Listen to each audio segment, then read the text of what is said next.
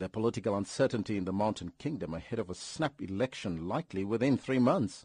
It is one of the world's poorest countries, and its economy is heavily dependent on its neighbour, to where it exports water as well as hydroelectric power to South Africa. Now, to talk to us about this, we say a very good morning to our SABC correspondent in Lesotho, Nthakoana Ngatane. A very good morning to you and welcome.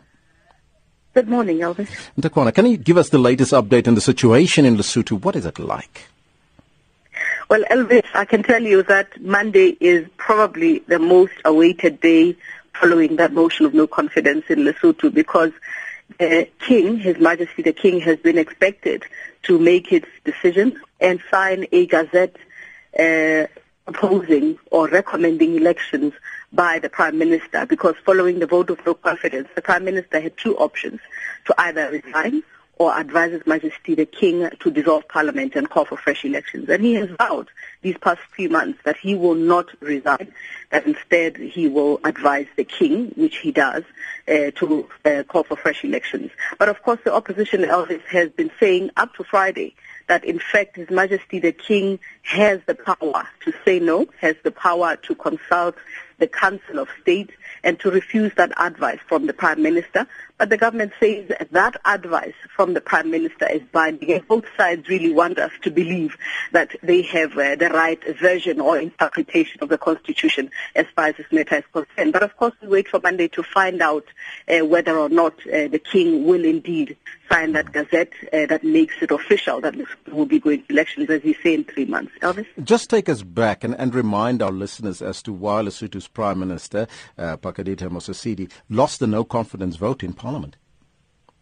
What actually happened or affected the eventual no-confidence vote is that his party, the Democratic Congress, split, and his former deputy leader, Monyane Moleleki, subsequently formed a new party called the Alliance of Democrats.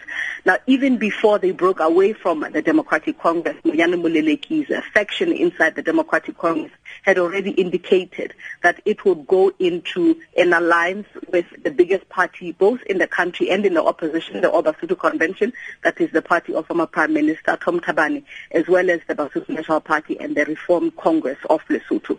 They had said at that time that their main objective is to form a government of national unity that would take Lesotho through the reforms that you know that have been recommended by SADC, or rather were crafted by the government but also endorsed by SADC. And so this has been their narrative throughout. But when Monyane Moleleki eventually broke away from Democratic Congress, he then signed that new alliance as the leader of the Alliance of Democrats. And then eventually, when the three leaders who had been in South Africa in exile for more than a year and a half returned to Lesotho, they expressed their intent to move a vote of no confidence in the Prime Minister as their first step in removing this government. They say that going to elections is not the best way for Lesotho at this point in time. You will remember that Lesotho was in elections around 2015, or rather in February 2015, and the country spent more than 220 million on those elections, and they're saying that's not the best way. The best way is to change the government in Parliament. They're saying that it has been done before because the party of the Prime Minister, the Democratic Congress, was itself actually founded and took power over in Parliament, and the party previous to that, the Lesotho Congress for Democracy, had broken away from his mother party, the Basotho Congress Party, also inside of Parliament, and they are saying this indicates that they can do the same. But of course the Prime Minister has said while he is Prime Minister, he will use the powers vested in him by the Constitution and use his prerogative instead to go a different route, which is to call elections. If the Prime Minister does not step down, can we expect that there will be a standoff and instability within Lesotho again?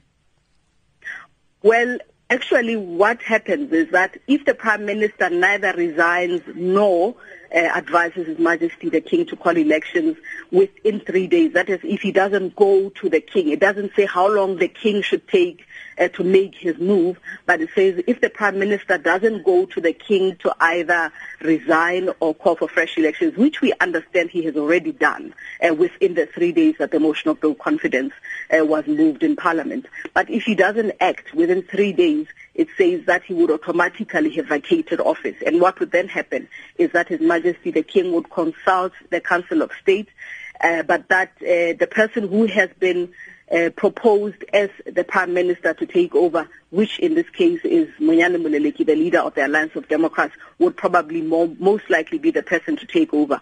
But as I say, the Prime Minister has already, from what we understand, gone to the King and advised His Majesty the King, and we expect, as he had been saying, to dissolve Parliament and call for fresh elections. Elvis? Nthakoana, thank you so much for that report there. That was Nthakoana Ngatane, SABC's